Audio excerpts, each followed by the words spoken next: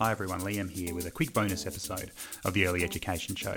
Earlier this week, SNAICC, the National Voice for Our Children and the Family Matters campaign, launched a position paper on the call for an Aboriginal and Torres Strait Islander, a National Commissioner for Children and Young People. This is a really important call and some really important advocacy that's taking place in the early education sector, and there's a range of great ways that all the listeners, anyone working in early education, can support this call. I was really fortunate I managed to grab a little bit of time with Richard Weston, who's the new CEO of SNAICC, to talk about this important call.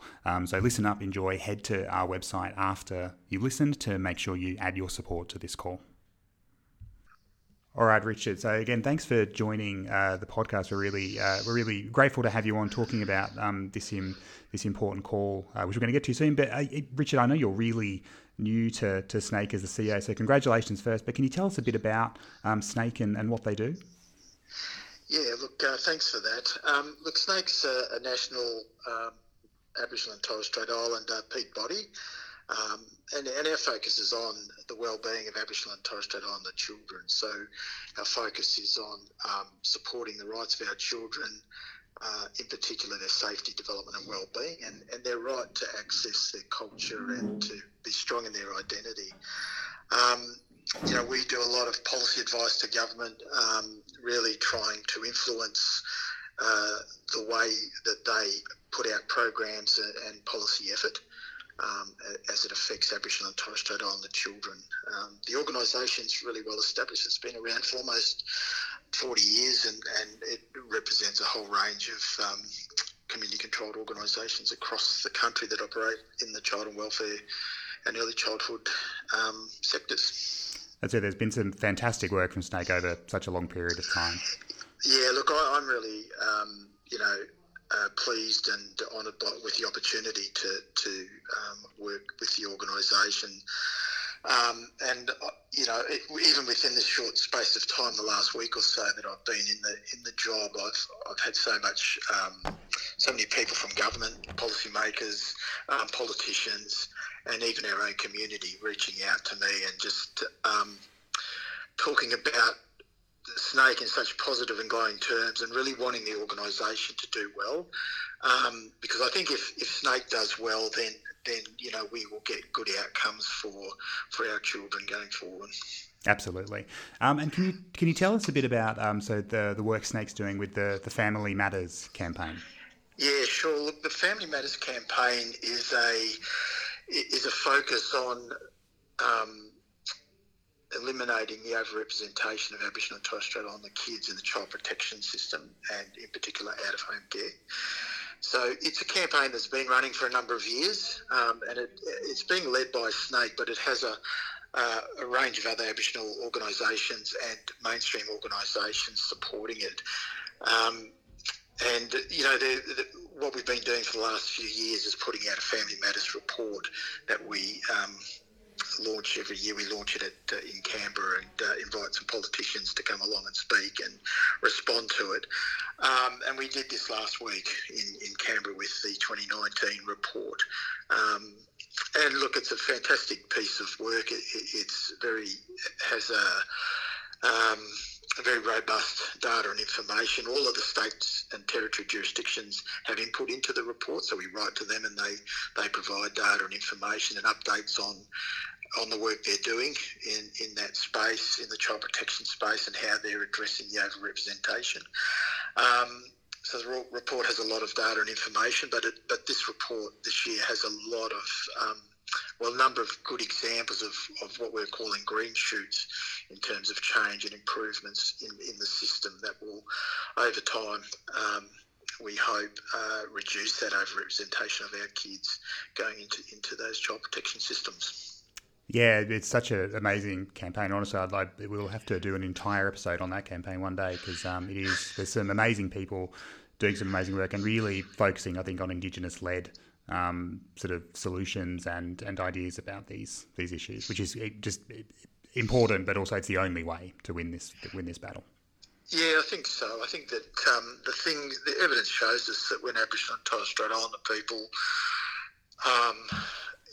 make the decisions and provide the leadership, and they design and develop their own solutions, so that the outcomes are much better. And I think it's logical that would be the case, because we're the ones that care the most about our children and our people. And if we can get the right supports and the right partnerships that place our decision makers and leadership at the centre, but with really good working relationships with mainstream orgs, then we will get better outcomes. And the Family Matters campaign, has around 150 organisations, Indigenous organisations and mainstream organisations, signing up and supporting that campaign. So really great support that people care enough and are interested enough to see, the awful figures of kids going into care. Our kids are 10 times more likely than non-Indigenous kids to be in the out-of-home care system, and those numbers and that rate is just growing over time. So it's good to have that support, and we just need to get the right levers pulled in government policy and program effort, particularly at the Commonwealth level. I think the states are starting to do their bit, but as always, there's always more that needs to be done. And that's probably a great segue in terms of more needs to be done, and the collaborative focus you've just mentioned there is that the reason we wanted to talk to you today is that yesterday SNAICC and Family Matters launched a position paper that was calling for an Aboriginal and Torres Strait Islander Children's Commissioner. And this was a call that was joined by more than 80 organisations. So can you tell us a bit about that position paper? Yeah, we released the paper yesterday, and it is one of the recommendations out of last week's Family Matters report, but we wanted to do the launch this week just to provide a bit more information and a greater focus on it. I think it's a great solution to the challenge of getting better policy and program effort, and it's coming from Aboriginal and Torres Strait Islander leadership with the support of a whole range of mainstream stakeholders that operate in the children's space. We've just talked about overrepresentation of children in child protection, but we're seeing kids go from child protection into juvenile justice. So there's this ongoing, persistent experience of disadvantage, and it just, it has enormous impacts on our, on our future adults, and our communities and families across generations. And a Children's Commissioner dedicated to supporting the rights of Aboriginal and Torres Strait Islander children, we think will be potentially be a change maker in the system, being able to influence government policy, being able to hold governments to account, being able to draw in those jurisdictions into a central forum and a central mechanism that can help better coordinate efforts across the country, and also get legislative reform as it's needed, and also to review program policy effort to get better, more responsive policies and programs, and also to elevate the voice of children in that policy space. So much is done in the name of children, but often without their input, without their voice. And we need to change that if we're going to get better outcomes and address the ongoing disadvantages that our people face. Yeah, absolutely. I think, Richard, you've hit the nail on the head really there. I think there's a kind of double, almost inequity there, is that often Aboriginal and Torres Strait Islander people are very often not listened to our community, and certainly children are not often listened to our community. So for Indigenous children, the situation is pretty bad. The position paper, and you've touched on a lot of these points already, Richard, but the position paper makes a really clear and straightforward case for, I think, why the commissioners needed. Are you able to sort of talk about, from SNAICC's perspective, what's the big reason or sort of set of reasons that we sort of need this role, this national level doing this work? Well, I've talked about disproportionate levels of disadvantage and discrimination, so that's one of the key reasons. But also that our kids seem to fall through the cracks within the federal system that we operate. So we have Child protection services, for example, is a good example because they're delivered by the states, and it's the Commonwealth that we're really focusing on here to create the national position to provide the leadership across the country and draw those states and territories into a set of standards. Into a set of coherent policies that are aimed at supporting the rights of Aboriginal and Torres Strait Islander children. I think there's there is a reluctance in conservative governments to around rights issues. But when you delve into the rights of the child as it comes out of the United Nations, is that these aren't really a burden on society. They're actually the sort of things that help to create healthy children. So it's things like a right to an education, a right to be safe, a right to live in your culture and your identity. And these are core elements that don't just relate to Aboriginal and Torres Strait Islander kids. They relate to all children. But in Australia, we've got a history of systemic discrimination and disadvantage that's been legislated for, from almost since the time that Europeans came to Australia. And I guess one of the focuses has been over the last 20 years, I suppose, is the stolen generations. And the need for a commissioner is highlighted by the impact of the stolen generations on our communities, that the impact of trauma, the impact of trauma on children and how that affects the developing brains of children, how those impacts are long-lasting and lead to a whole range of social challenges across the board that then subsequent generations have to try and pick up and fix.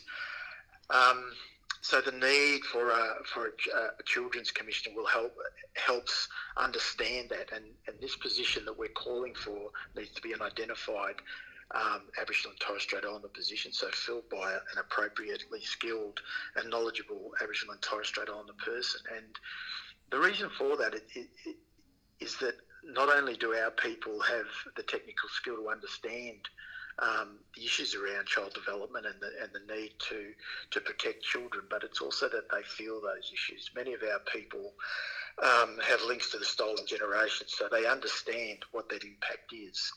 And I think a children's commissioner is a great lever that the governments can pull and provide quite a powerful response in the system to addressing this overrepresentation. Absolutely, and I noticed on the position paper that this call for an Aboriginal and Torres Strait Islander commissioner is supported by all the current children's commissioners across, which is great. So this isn't seen as something that's taking away from additional work that's happening with children. This is seen as important work that needs to be done in its own right. Yeah, it is. It's really there to enhance. It's not to say that what we're doing currently is all bad, or it's just, I think we just want to pull the right levers and to get a greater effort in the space. The Children's Commissioners in Victoria and more recently in South Australia, have proven to be good appointments and good developments, and we want to replicate that at the national level. In fact, the PAVE is also calling for the establishment of further commissioners around in other states and jurisdictions where they don't exist. But certainly this call has the support of the Victorian and South Australian Aboriginal and Torres Strait Islander Children's Commissioners, and also state-based and territory-based guardians are also supporting the call. And then on top of that there's more than 80 organisations that work in the children's space are also supporting this call. So this isn't just a SNAICC voice that's putting this forward. This is coming from a sector, and it's coming from coming backed by a lot of credibility and a strong belief that this is an important step to take. That's wonderful. Well, the majority of the listeners to this podcast, Richard, sort of work directly with young children in early education settings or support those who do. How can the listeners support both SNAICC and this specific call? Well, I think firstly just as an acknowledgement of the people that work in your sector in early childhood, how important that work is. I think that getting children off to a good start in life is so critical, and that's what I've learned from my experience working with stolen generations, is that if you do not take care of children from a very, almost from in utero right through to birth and then through to those early years, if they're not nurtured, if they're not, they don't have good attachment, if we're not looking after those developing brains, then those kids, their families and communities are going to have problems going forward. So I don't think we can, I certainly can't underestimate or the impact that people that work with children in the early childhood space can have on the well-being of not only our children but our communities as a whole. So I guess want to acknowledge and thank people, your listeners that work in that space, and just recognise and acknowledge that their work is critically important. Having said that, I suspect that they don't get the recognition, perhaps more broadly, that they should be getting. And certainly, and in terms of supporting this call, this paper's out on social media, and it's so people who are on social media can share it, retweet it, tweet their support. We have a couple of hashtags running, because of them we must, and kids matter. So I think those are the things that people can do in a practical sense. People that want to go a little bit further can write to their local MPs or put in phone calls to their local MPs and express support for this call, and try and ensure that it gets heard by Minister Weston and also Ken Wyatt, our Federal Minister for Indigenous Australians in the federal government. Because I think they're the ones that are really the ones that are going to have to create this position and support it if we're going to see this recommendation taken up. But and I think just to your listeners, those working with our children, just keep supporting our kids to know their identity, know who they are, help them to stay connected to their culture, and supporting their parents to understand how important those early years are as well. Absolutely. And look, great advice every day of the year, but I think particularly this week, Children's Week, which is, which comes out of the United Nations Convention on the Rights of the Child, which has a lot of those things around a child's right to identity and cultural safety around those things as well. Well, Richard, I know it's a very busy week for SNAICC this week with a whole bunch of things going on. I really appreciate you taking the time to come and talk to the Early Education Show, and there's a whole range of advice you've given there for people to take part. We'll have a whole bunch of links in our episode page for this episode, and we really encourage everyone to go and join this really important call and support the ongoing incredible work of SNAICC.